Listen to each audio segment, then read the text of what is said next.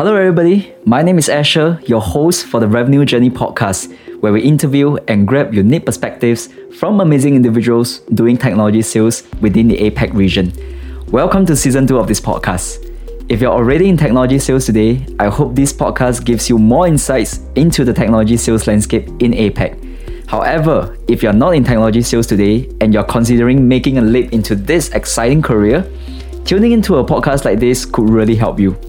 Also, if you're looking for help to get into technology sales, I also offer consultation services for individuals looking to get into technology sales.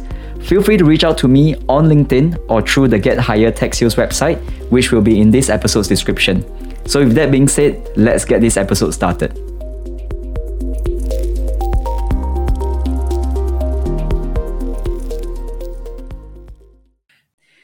Hello, Justin, and welcome to the Revenue Journey podcast. Now, as always, thank you for being a guest on this show. Now, on this Monday evening, tell us how you're feeling as we are doing this recording. Good. Thank you so much, Asher, for having me here on your podcast. Really excited. And I know it's a Monday evening, but really excited for the week ahead. So I'm actually flying to Japan for a holiday this week. So I'm really excited for that. But thanks for having me over for today. Yes, no problem. And let's see what we can get out of you before you go off for your holidays and enjoy yourself. But of course, for our listeners who do not know, Justin is actually also an alumni of SMU. So it's just very interesting to see a lot of alumni in SMU in tech sales as well. Not sure if that's a trend or something. I believe you have quite a few friends in tech sales as well, right, Justin? Yes. It's funny. Like I know a lot of people who are from SMU and moved on to tech sales. So I think it's a very interesting, thing to see among alumni and connecting with other alumni as well who were from SMU and now in this field. So happy to have met someone like you who's also from SIS, I believe, right? Yep. Yeah. So Yeah, I mean, yeah. so that's a really long time, right? But of course, not just about SMU, right? But I think now is also a good chance, Justin, for our listeners to know more about you. So maybe for our listeners who are not familiar with you, why don't you share with us a little bit in terms of your experience? So give us some context in terms of the companies you have been in, as well as the technologies or services that you've sold before. So yeah, I'll hand it to you. Yeah, sure. So, um, in terms of where I have been in the past, so I started my career at Park Place Technologies. So it's actually a data center services company. So we provide hardware maintenance services. We provide network monitoring performance solutions. So I started at Park Place as a business development associate. So really started from the ground, doing prospecting, doing a lot of cold calls, and really just trying to find prospects out there. A few months into the role, I transitioned to an account manager role, where I'm more of like handling more or less the end-to-end sales process at Park Place. So I handle quite a couple of markets back then, primarily focusing on India, Singapore, uh, a little bit on the Philippines and Australia for a while there. And after which I got an opportunity to work at Salesforce as a core account executive. So right now I'm primarily focusing on the core solutions while also working with a team of co-prime account executives so that we can, sell throughout the full suite of solutions of the Salesforce technology as well. So that's a little bit, like a very quick background as to what I've been up to the past couple of years. Right, and of course, I believe right now, you are mainly covering Philippines, and you yourself speak Tagalog as well, right? The native language of the Philippines. Yes, yeah. So currently at Salesforce, I do work with a lot of Filipino customers. So yes, I am a native Filipino. Yes, Yep. my mom is still back home. My relatives are still back home. Yep, understood. But I mean, why not you start us off by giving us a little bit of insights into your journey in terms of how did you from a family who right now most of them are in the Philippines, how do you make it to Singapore, and what got you into this whole tech sales journey? Now tell us a little bit about what Mm-hmm. got you here in the first place.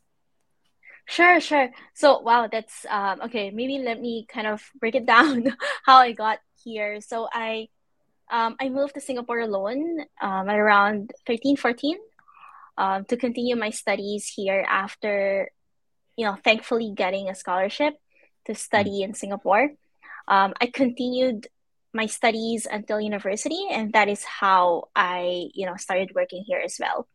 So, how I got into sales or tech sales is a little bit, it's rather a journey, not really so much of me figuring out from the get-go that I do want to enter sales. So yep. how it happened was um I think I've always had this interest to do something a little bit more entrepreneurial, to Mm, start something of my own and starting something new and starting something that I could see through. And because of that, I've kind of done quite a couple of projects in the past. When I was, I think, in primary school, I had like a doll business where I was selling those dolls to schools in bulk. You know how you go to like a homecoming, like alumni events or any school related events, you typically would see or receive certain form of like school related gift. So that in my yep. case was like a doll dressed in my school's uniform. So I was selling that, I was selling to my school, and it kind of just the word spread, and my school started ordering in bulk. A few other schools heard about it. They started ordering in bulk. So I was kind of like dressing the dolls in many different uniforms. So that's how I started this, and I got my hands dirty as well back in in JC, joining some business competitions, entrepreneurial competitions. Right. Moving on to uni when I was part of the SMU Real Business. So I really had a lot of exposure to very interesting startup founders, those people who have started things on their own. So I really got inspired on that. Right. So I think all along, it's always been this journey of um, hopefully being an entrepreneur one day. Mm, And that is how my friends and I started our own little consulting project, or it's so, I'm not exactly sure how to call it because it yep. sounds a little bit like, but we did start like a little consulting project where we help startups or growing companies in the Europe kind of venture out into APAC, Singapore, Australia, Japan, and bring their business here. Yep. And So and I mean, mhm, before you go on, right, just one quick question, Justin. So it seems like you kind of have that entrepreneurial or what we call a little bit of a sales mentality, even when you were four, I assume it was 14, 15, it started.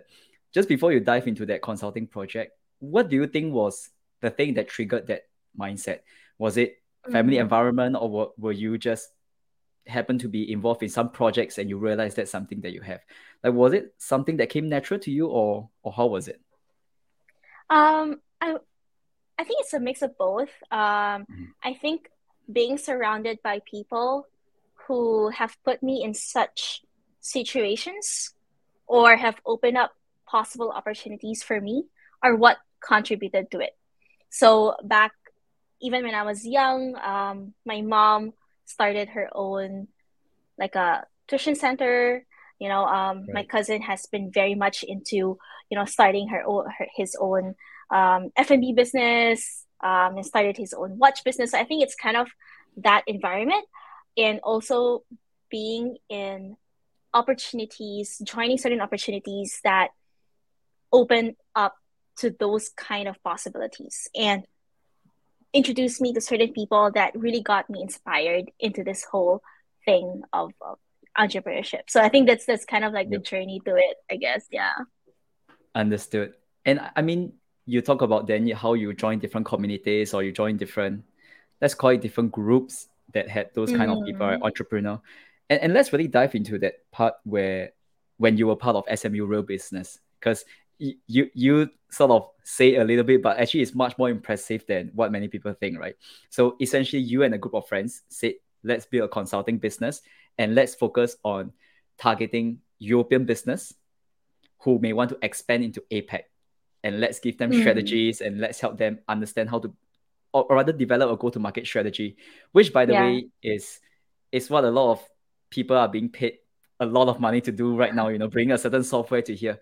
So really help us dive into that and give us like where did the idea come from, at the same time how was that whole Mm, process like, because I think it was really amazing to when I heard you share that. sure, sure. So, I had an opportunity back in university where I am able to go to Copenhagen for an internship. So they placed me in this Danish watch company that's really growing tremendously and rapidly in Europe. And their goal is to be able to expand into APAC.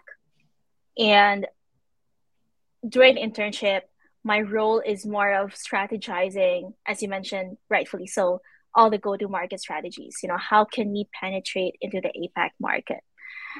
And that mostly was the inspiration behind this consulting project because we realized that there's a lot of value in it that we can provide in terms of market knowledge, in terms of the people that we know in this region. And a lot of it boils down to sales, is what we realized. We realized that it's important to be able to sell the vision, sell the product, sell the service, and we realized that that is something very interesting in this part of the world. So my friends and I decided, hey, after the internship, how about let's do something similar? How about let's work with similar companies who are keen to try expanding into APAC, or doesn't have to be the whole region. It could be just like Singapore or you know the primary markets that they also have in mind. And that's the whole idea behind it. So instead of for me, instead of pursuing an internship on my last year of I said the last year. No, it was the year three summer, which is typically the last summer in uni where people usually go for internships. I decided Yep. to not go for any and just focus on this project. So we built a team. We started from literally nothing. We thought of what could we help these companies with? Like, what is the need? What is their challenges? What could we help them with? What services, what products could we help them with? And along with that, we started brainstorming on how can we reach out to potential companies or potential startups. And we realized it's a whole sales thing, like you Yep. have this need, you have this service, you come up with all of that, you come up with like a proposal or like a pitch, and now it's time to sell, right? Or rather try to sell the idea of it. So we realize it's a whole process. So now begins the whole kind of prospecting method, which is, I think, for salespeople like yourselves and your listeners, right, is very much aware of. We started Mm. prospecting. We started getting, list of companies or accounts, as you may call it. We started calling into them. We started sending emails, and it was a whole story about prospecting, trying to book appointments. And once the appointment has been booked, now is the time to kind of like understand what they're experiencing, what's their Mm. goals in the coming year, trying to kind of position how we can help them, providing them the value. And I think that's the whole main part that we all enjoyed. Mm. And that was the whole story of about getting the potential customers or clients that we work with, at least in the initial stage of the project. Yeah, so Yep. that's a little bit of background to it. But I guess one thing I'm really curious about is help us understand where the you three. So by the way, you three were still in university. the three of you were still students. Where did you all get that courage to call into like a business in Europe? That could be anyway. I assume they would be big, could be small businesses, big businesses. How did y'all get that courage? Because think about it, right? It's almost like today a fresh grad going to a SDRO. He or she has to start calling to C-suites, uh, people who are in high positions in certain companies. And oftentimes we feel like, oh no, who am I? I'm just a fresh grad. Who am I to call them and tell them about digital transformation or whatever product that or whatever benefit that we are selling? Where do the three of you get that courage, and how do you all just get started like pitching your service as a student? Mm. Yeah, to be very frank, we didn't have any proper training of what a good prospecting should look like. So we don't have any of those tips on how you can actually, call into prospects, email, what is the right way of emailing it. So I think the courage really came from just, hey, you know what? Like we we have an idea and we've met similar companies before that are experiencing issues like this. Are you experiencing this? This is what we can provide. So I think it's more of like, I'm not sure if the term is just trying to trying to do it and see how it goes and kind of reiterating it along the way, trying to figure out what's the best way to position it. So there's a lot Yep. of really figuring out, okay, we did this doesn't seem right. Okay, let's try to change how we say it. And okay, this is kind of working. Let's do it again. So I think I'm not sure if it's more of like where did we find the courage, but rather enjoying the process of it, enjoying the process of getting it hopefully slightly better than before. Yep. And I think that's the joy of it. That's where we find the fun. Yeah. It's a So I little bit think, like yeah. how do I put this? A bit like ignorance is bliss. Sometimes you don't know what you Mm, don't know, and you just try it and you get it. Rather than people telling you, oh, C-suite people are like that, and all of a sudden you have fear when you haven't even tried. It almost sounds to me that is the case. yes, I think you're right. I think you're right in a sense that, we didn't know much, but figuring out is what makes us really excited about it. And that's where we find the fun, the joy of it. We really enjoy the process. And we mess up big time. We mess up big time for a couple of things. But I think it's that process of really figuring out and trying to make it better is Mhm. what's exciting. And I think to, as you mentioned, for maybe SDRs who are listening out there, I think sometimes it's important to kind of just enjoy it. People will kind of say, okay, it's daunting, it's a little bit scary, but maybe enjoying the process is good enough to kind of get us by and really learn it and really enjoy what we do at the end of the day. Right.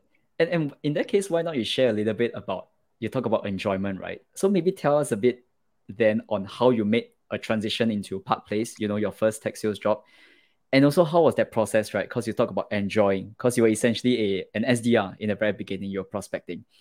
So talk to us a little bit about that, how you transition into a full-time career in tech sales.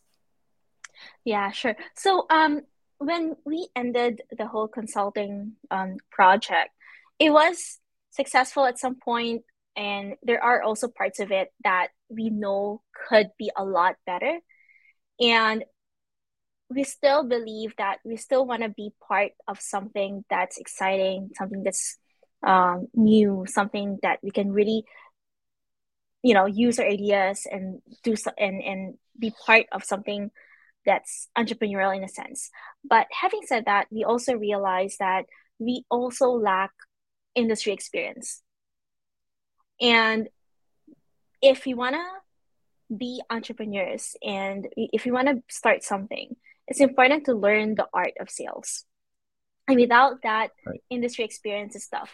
So after university, I started applying for jobs. Um, I started looking out for sales opportunities, consulting opportunities as well. But I Mm. realized, luckily enough, Park Place took a chance on me. And even though I did not have full-time experience in sales development or being, like an SDR, they took a chance in me and hopefully saw the potential. So, and that is how I started getting into sales, really managing the prospecting, the outbound prospecting, calling people, and doing a lot of prospecting strategies, methods as well. So that's how I decided, okay, you know what? After uni, let's try and get our hands dirty out there in sales itself. Yeah. So Mhm. that's how I got started. And to be very frank, at that point in time, I did not really know a lot of people in sales. So it was a little bit difficult to figure out what, you know, Mm. how should I go about it? How should I go about applying for jobs? How should I go about finding for companies who are open to people right out of university? So it was me a lot of doing a lot of research, trying to reach out to potential recruiters out there that really got me to into a role at Park Place as well. Nice. And Mm. how was that, I guess, starting out, right? Because you mentioned, I would assume some of your colleagues, they had some sort of relevant experience or full-time experience before joining the role at Park Place, but you were essentially fresh. Your experience was more from your entrepreneurship journey and things like that. How was that process like? I guess, how do you make it fun for yourself? How do you make it enjoyable for yourself? As being a salesperson, how do you try to make it fun? Yeah, I think how I made it fun back then is, yes, you're right. There were a lot of people in my previous company that really have amazing work experiences before. They have really proven, how you could really sell into different markets that they're handling. They're amazing. How I made it fun was to really try to learn from every one of them. Mm, And the good thing about being a fresh grad is that I don't have a particular way of doing things. It's still it mm, I would say it's pretty much I'm still kind of, until now, I think it's a mindset uh I've always have, which is to be moldable. So I try very best to really be open to new ideas of how things could be done. And I think that's the mm, fun part of it because I got to speak with different people with many different things that they've done in the past. I've heard ideas on how it worked for them, how certain things didn't work for them. And it's me trying to figure out, okay, how can I make it mine? How can I, because not all would work for me, like not yep. all people have the same style. So it's me trying to figure out how can I make it personal or how can I make it mine to actually deliver. So I think that's the fun part of it. And I think it's fun learning, like I know I'm working, but it's fun learning from different people on the job, trying to take it in and Mm. see that every day. I think this is the good part about being a fresh grad. Every day you can really tell the difference that you're better than the day before. Because Right. the learning curve is just steep, right? The learning curve is steep. You get better every day and you can see the vast improvement that you're making every day as well. And I think that's the part you say you like, right? You like the part about just experimenting with things, trying again and again. That's something that spurs you on, if I may put it that way. That's something that keeps you interested in your job. Would I be right to say that? Yes. Yes, absolutely. Okay, right, nice. And I think that's also the thing that I tell. I guess sometimes when fresh grads come to me, I also tell them the same thing, right? I mean, the good thing about, like you say, being a fresh grad is you're new, you're moldable, you can readily accept new ideas. And at the same time, I'm not sure if you will agree with me, is that when you are younger in age, people are somehow more willing to coach you, more willing to teach you. Like if you ask a question, people are more willing to give you time. It's almost like people want to Yes. give back. I'm not sure if you experienced that as well in Park Place or even at Salesforce. Yeah, I think so too, actually. Like it's I mean, asking for help is something that people are very much open to. You know, whenever I reach out to them, hey, I'm struggling on this. Would you be able to give me some ideas? Would you be able to, give me some of your thoughts, how I could go about it? So I think this is the beauty of it. And even I think, you know, I mean, I'm also fortunate enough as well to be part of teams that really uplift each other also. So there's always a mindset that we are one team. So Mm. asking for help isn't that difficult too. But yes, you're right. I think this is the beauty of it, right? We're starting and people acknowledge that. People also want to help. So I think that's the really nice thing about it. Right. And of course, speaking of learning, I think when we also had our chat in person, you spoke about how you went from Park Place into Salesforce. So Park Place was more of, I guess, selling tech hardware. There was hardware focus. While let's say when you go into Salesforce, it was SaaS, software as a service. And even that period was a learning period for you as well, right? Transitioning your selling style, the way you approach customers. So would you also be able to share some of that as well? Because that's part of your journey too. Yeah, sure. So, transitioning from hardware to software was definitely a huge learning curve for me. Mm, Um, I think working at Salesforce, it really taught me how to approach it from a value-driven standpoint and from a consultative standpoint, because Salesforce, we have huge number of products and solutions, and not all of them would work for every customer or for every opportunity that I'm working on. So transitioning from hardware to software really taught me how to do a really good discovery, understanding what are the needs of the customer and really mm, understanding what are their goals, their priorities as to why they're looking into this project. And I think that's very crucial because without a good, proper discovery, it's hard to position what would help them. So I think at Salesforce is where I started learning, okay, based on this good discovery that I've done, how can we mm, translate that into something that they can see the value in? That, hey, after seeing this, yeah, I think this could solve my problem. This could solve my issue. And that is where transitioning from hardware to software, I realized that there's really a lot of thought that goes into it, a lot of team collaboration among the SDRs, the BDRs, the pre-sales, the SEs, right?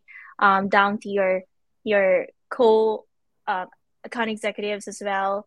So it's mm, a lot of team collaboration that goes into it, into producing a really good demo, a custom mm. fit demo that showcases what we can do to help solve the issues that you're facing. So Right. that is definitely one of the key things that I really, you know, um, was thankful to experience at Salesforce.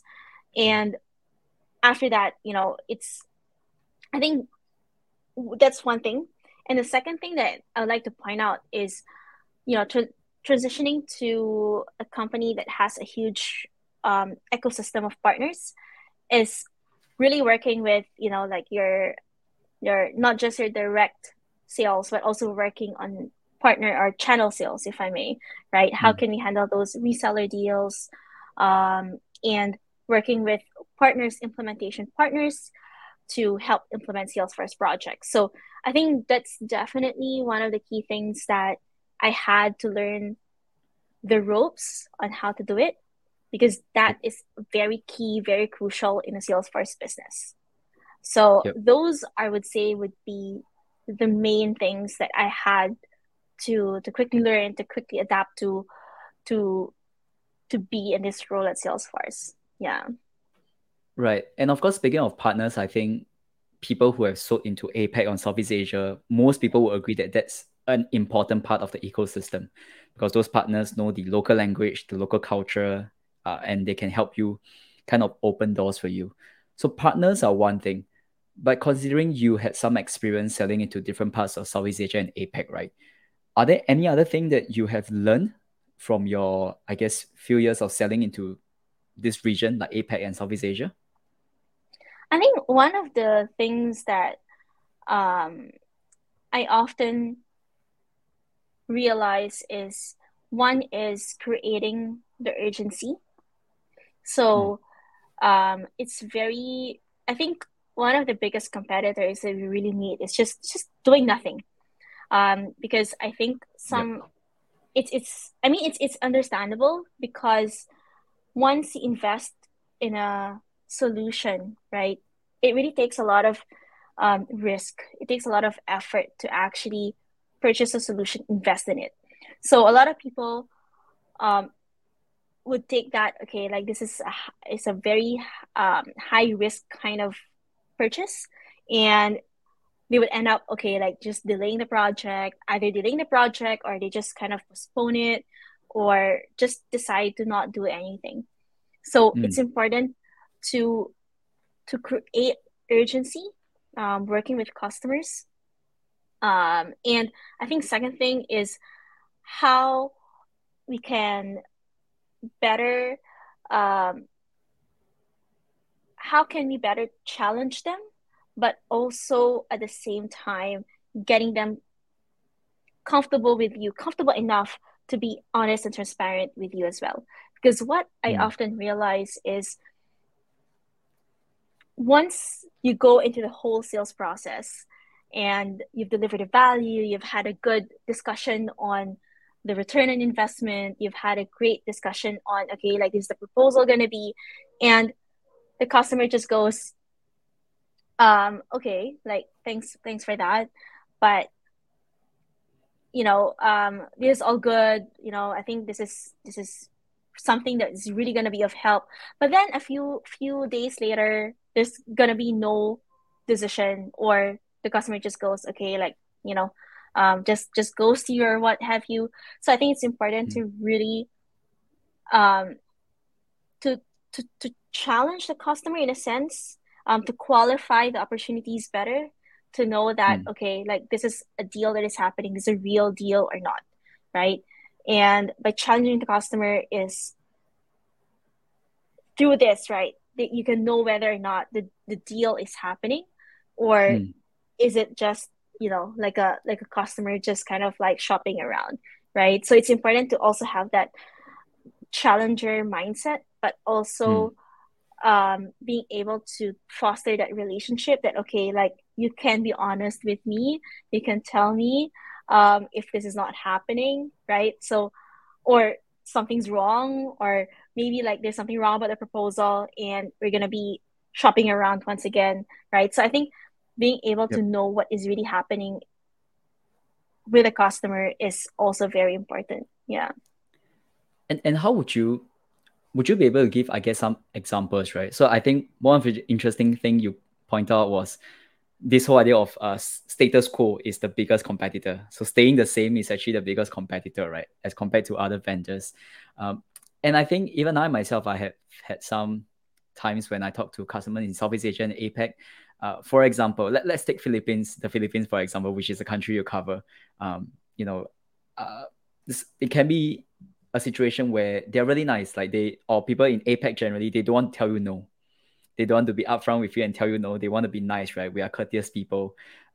But when they don't tell you outright no, it's tough because you don't even know what's going to happen. So how do you tread or find a balance between, number one, you try to push for an answer like, hey, is this a project? What's the timeline? Versus at the same time, not trying to push too much first, but also establish that relationship first. How do you strike that balance in your own Mm. sales process? So to me, I try to um, not just connect with my customers on calls or on meetings, but also have that one-to-one communication with them, whereby, after the meeting with everybody in the team, I just kind of drop like a courtesy call, like, hey, like this is what, thanks for coming, this is what we've covered.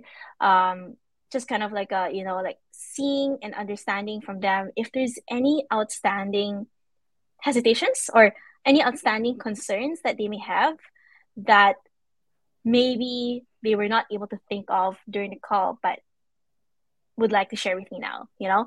And the point really is to just help them throughout this process, not Yep. necessarily that like you need to get it from me, but at least help you in this process in evaluating the right solution for you.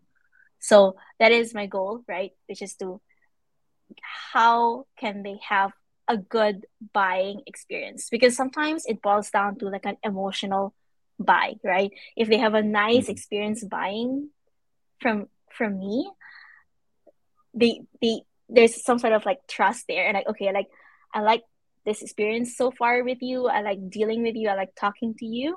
So sometimes it helps in getting them to be transparent as well with me.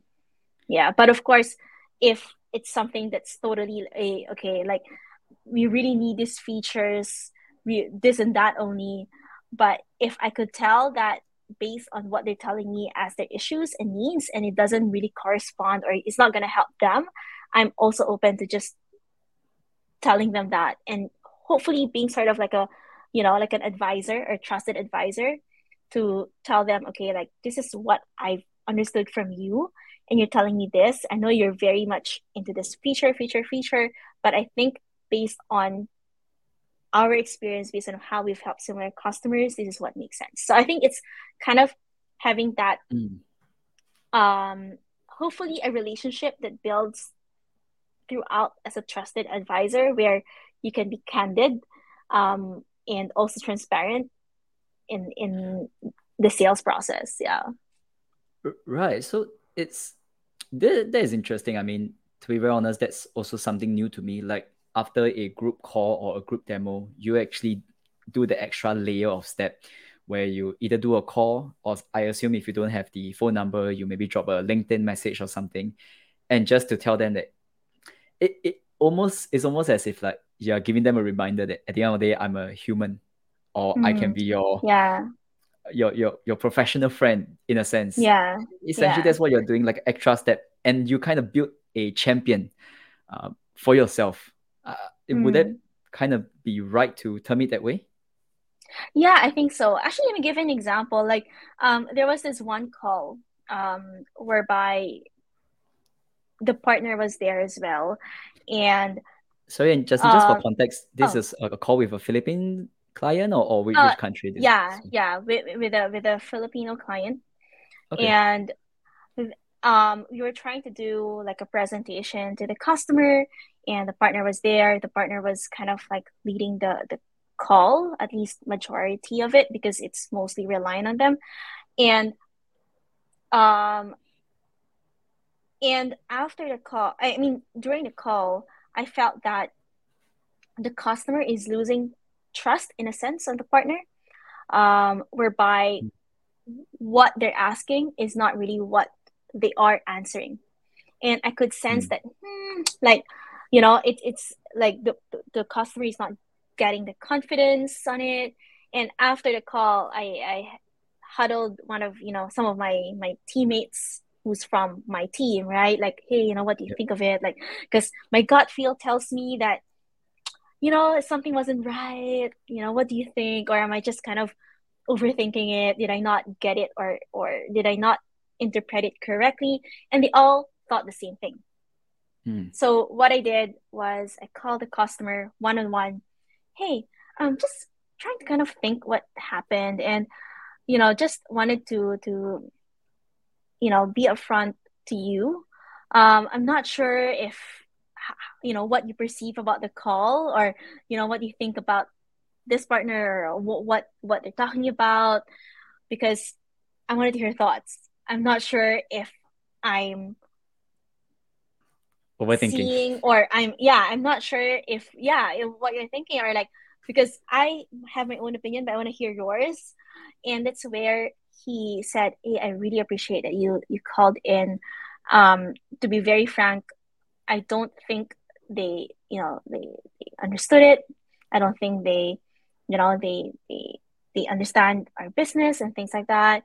And that is how I built the relationship with them because they started trusting me, and that is how I started, with the help of my team, trying to repair, sort of, quote unquote, repair the whole um conversation, right? So Mm. I ask his feedback, I ask what he's thinking, and I went back to my team along with the partners as well. Hey, this is what I've heard. Can we do something about it? This is what I have in mind. Shall we do this? Shall we do that? And that's how all of us tried to really be, try to improve it, try to take note of what the customer has mentioned and went back to them, give them a better proposal, give them a better, feedback to it, and the customer appreciated that. So Right. I think it's about, Mm. doing what's right for the customer and being just candid about it, show the human side of ourselves. And like, hey, I'm just trying to figure out because I think something's not right, but want to hear your thoughts. And yeah, they open up. And I think that's very nice of it is a nice opportunity, I guess, to really foster that relationship even more. Yeah, and I mean, it sounds like this is something not just applicable to, I would say, not just applicable to someone in the Philippines, the whole of APEC, or even globally, right? I mean, everybody would like that personal touch as part of the sales process and everything. I would assume so. But one question I do have though is, I mean, that's the human side of things. So let's assuming you have really done that emotional part. If we dive into, let's say, the Philippines, because that's where you also spend majority of your time. What about other things like, in order to get a sales process done, in order to get a deal done, do you need to also have things in place like local support, someone who can speak Tagalog? Do you need to have really, do you really need a partner there? All these things, like, are there other factors involved to ensure, let's say, if you're selling to the Philippines today, that it will be a success? Mm, right. So, I mean, I think it does help to have, like a local partner, Mm, um, who has, their own delivery team in the Philippines and things like that.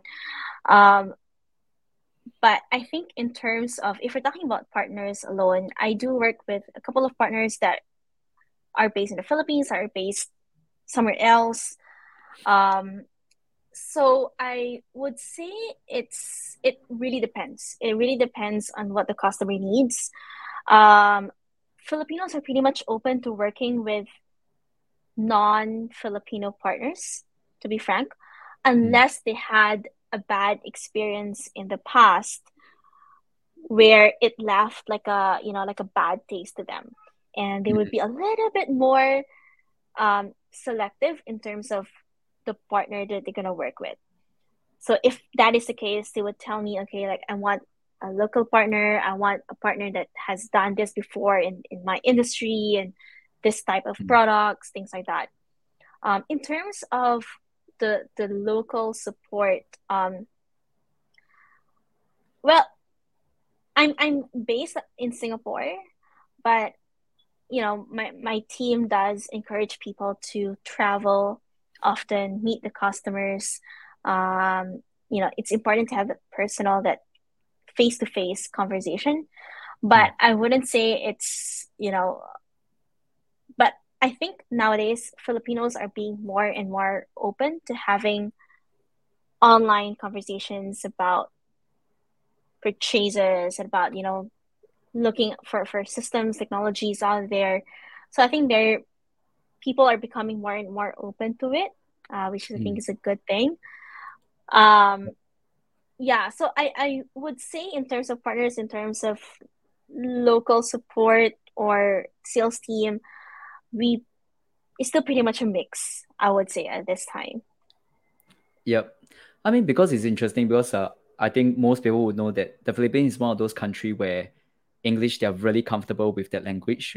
They grew up speaking it and all. As compared to, I would say, let's say other Southeast Asia countries. I would say Philippines and maybe even India is one of those countries where English is not a problem. There isn't too much of a language barrier at times compared to other countries. But I guess what about other things like um, discounting? Do you always have to give a discount? Are there differences between enterprise probably don't need discounts versus SMBs probably you need to give discounts or things like that? What about on the money side of things? Uh, any thoughts on that? I think it's more of okay. I like to have a discussion around that if I know that we are their vendor of choice. Because if it's just gonna boil down to price itself, I don't think we're ever gonna win. Mm, We are one of the, I mean, we're not exactly the cheapest in the market. yeah. So when it comes to discounting, I would really love to know in terms of okay, like is that the only thing left, right? Or is that the only thing left to discuss? Is that you know, are we the vendor of choice? You know, is there anything else that you need us to address before you can make a decision that you want to go with us or not?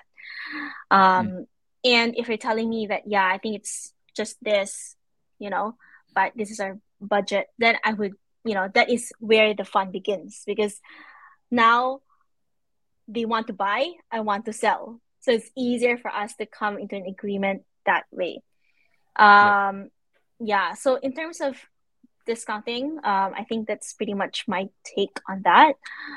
Back at Park Place, our services are not really the most expensive out there, so I don't really discount that much, to be frank, because our prices are already very attractive enough given the services that we provide. So I wouldn't say I think I would say both are very much very different from each other. Yeah. Understood. No, but that's a good take in terms of how you would sort of handle those situations and what's your thought process in terms of uh, like situations like this in like discounting or something like that. But of course, as you finish up that answer, we are also coming to the end of the this podcast recording, right? But I mean, any thoughts, in before I ask you what's the last thought you have, any other things that you feel is really important to kind of bring out throughout your whole sales journey that you really want to share with our listeners? Yeah, I think throughout this sales journey, I think it's you know, I recently spoke to someone that I think what he mentioned really stuck with me. And what he's trying to say is this: in sales, you need to be able to bend but not break. So Mm, what he's trying to say is that um, in sales, you're gonna be hit by so many things. You know, it's not an easy job. Like you need to be able to manage internal, external stakeholders. You need to manage all the things that's happening. You know, things change, priorities change. It's not an easy one, and you need to be able to bend, but not break, right? So I think it resonates with me a lot because in sales, it's not a it's not just about doing your job, but it's about being mentally fit mm, as well and emotionally strong in a sense, you know, that you're able to manage all of these whirlwind of emotions, all these like roller coasters is happening every day. So I think it's important to really manage how you go about, you about my job. I think that's one of the biggest takeaways that I've realized after working for almost 3 years now in sales, that mm. it's gonna be tough, but it's about how you manage your thoughts, your emotions, your mind to it.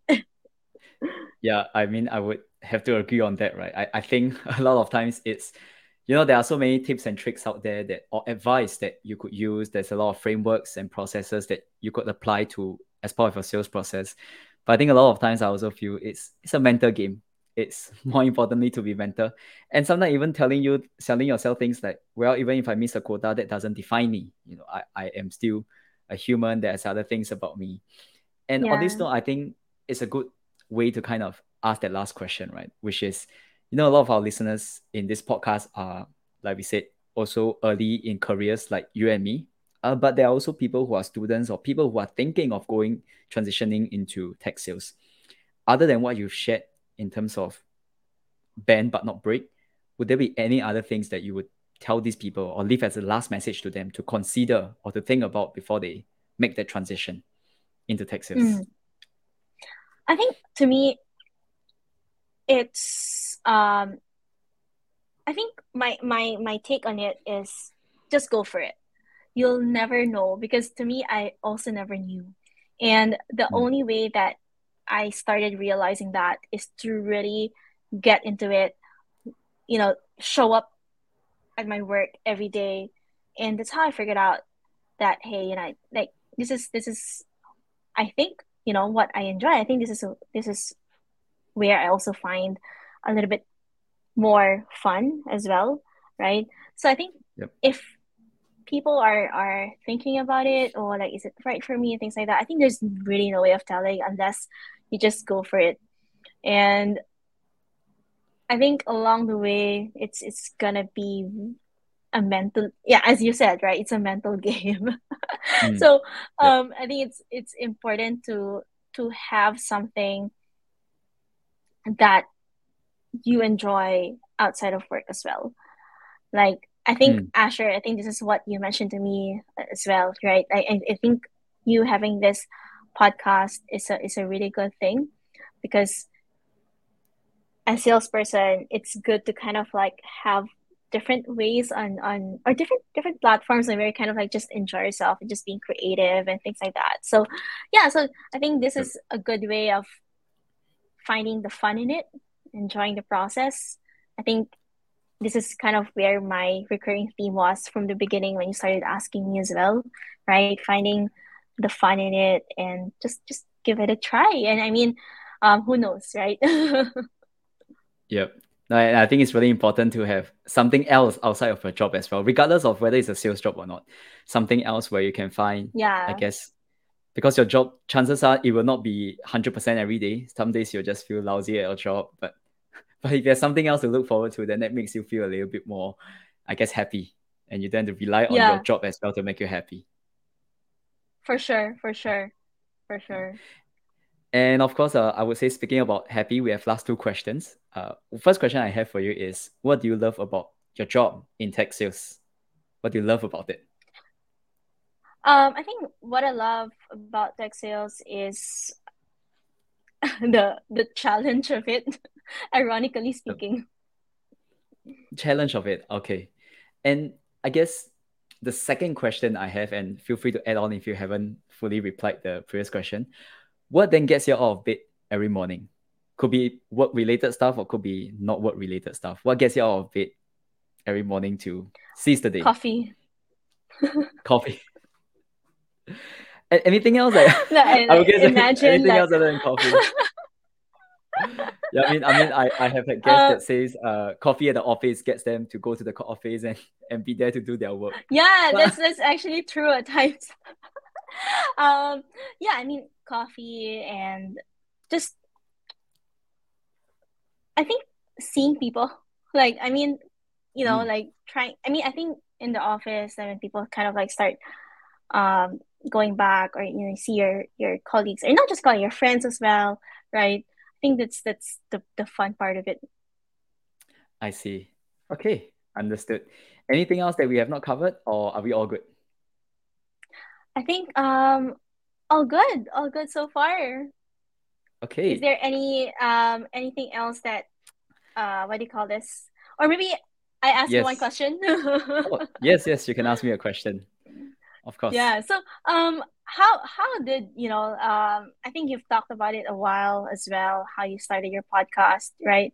So, um, what what was the spark behind it? Like, what was the trigger point?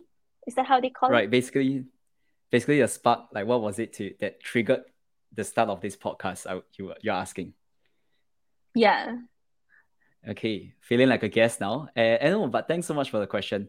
I think people who listen to my very first episode of the Revenue Journey podcast, they would know. But the short story is, and I would have told you as well, right, Justin, is that my first internship in uni was actually in a SaaS company. That was when I was introduced to SDR, AE, and I was really interested. And I remember on the last day, I went to the sales director and I asked him, "Hey, I'm interested in sales. What's your one advice for me?" And he told me, "Asher, next year, when you have an internship or when you have the opportunity, go and sell something. Sell something, and then you decide whether that is something you want to do." And so that's what I did, right? My last Mm. internship, I was selling a point of sale systems in an SME. That was Right. where I closed my first deal, and I love it. That feeling was something that kept me going back. Um, and at the same time, it was also that period where I started reading a lot of sales books. So I told you before, right? I read Fanatical Yeah. Prospecting, Challenger Sale, Nice. Predictable Revenue. A lot of different books been selling, and all these books were great, but I realized, and firstly, they were all by US authors. And when I really started my first job as a BDR, prospecting into Southeast Asia, so I'll give one example. I remember I did video prospecting because video prospecting was so big in the US back then. I did video prospecting. I think I sent out like 80 different videos, for example. And if I do not recall wrongly, the results were I think three people replied me and only one was positive. So it was just like I spent so much time, so much energy on it. I mean, someone could argue maybe it's the execution what could be better. Maybe it's the way I recorded. Uh, but that was when I realized, okay, it's a little bit different because if I record myself Mm. and I don't know you, it may come off as creepy in in Southeast Asia as compared to in the US. People will love it. I've even had times when I do video prospecting and I put the person's LinkedIn profile behind me with my face there, and people say that that's a little bit creepy. They still reply, but they say it's a bit creepy. And that's when I realized, okay, execution is so different, not just on the individual Uh-huh. prospecting level, right? But even the Yeah. way the ecosystem is like unique partners in this part of Yeah. the world. You need someone who can potentially speak the local language, things like that. So that was really Yeah. the reason why we started this. And that's why we are speaking to you as well, you who bring some perspective in terms of selling here. Yeah, Yeah. interesting. Actually, now it's kind of like like I could piece things together now based on what you've been saying. I think it's incredible. I think you're right. I've had a few books, podcasts that I've also listened to myself and or read, and I think what you're doing would really shed light as well into how we can do it in this side of the world. And I think it's really exciting. Yep. And you will be playing a small part in it as well, Justin. Uh, Thank you, Asher, for having me. no problem. But before you Such a go, pleasure. Hmm. yeah, I mean, before you go, for our listeners who are tuning in, let's say they have some questions or they are really curious about something, what is the best way they can reach you? Oh yeah, sure. You can reach me on my LinkedIn. So my LinkedIn is similar to my name over here, Justine Hermoso. So you can just drop me, like a message or a connection, or like an invite, correct? Yeah, Yep. and I'll definitely, reply. So yeah, just feel free to message me. Feel free to reach out if there's Mm, anything that I can help you with, or any random questions that you may have. If you're trying to break into sales as well or anything like that. Yeah, feel free to connect. definitely. And I'll make sure I'll put your LinkedIn profile in this episode's description as well. But if not, I think that's pretty much it. That's pretty much the end of the podcast, Justin. Really, really All appreciate right. you coming on to the podcast today and being a guest. And of course, again, thank you to all our listeners for tuning in. And if you enjoyed the episode, please make sure you hit the subscribe button, connect with me and Justin, and we look forward to the next one. But for now, take All care, right. stay safe, and have a great revenue journey. All right, Justin, say bye to our audience. Thank you so much, everyone. Subscribe. Make sure to subscribe to the podcast.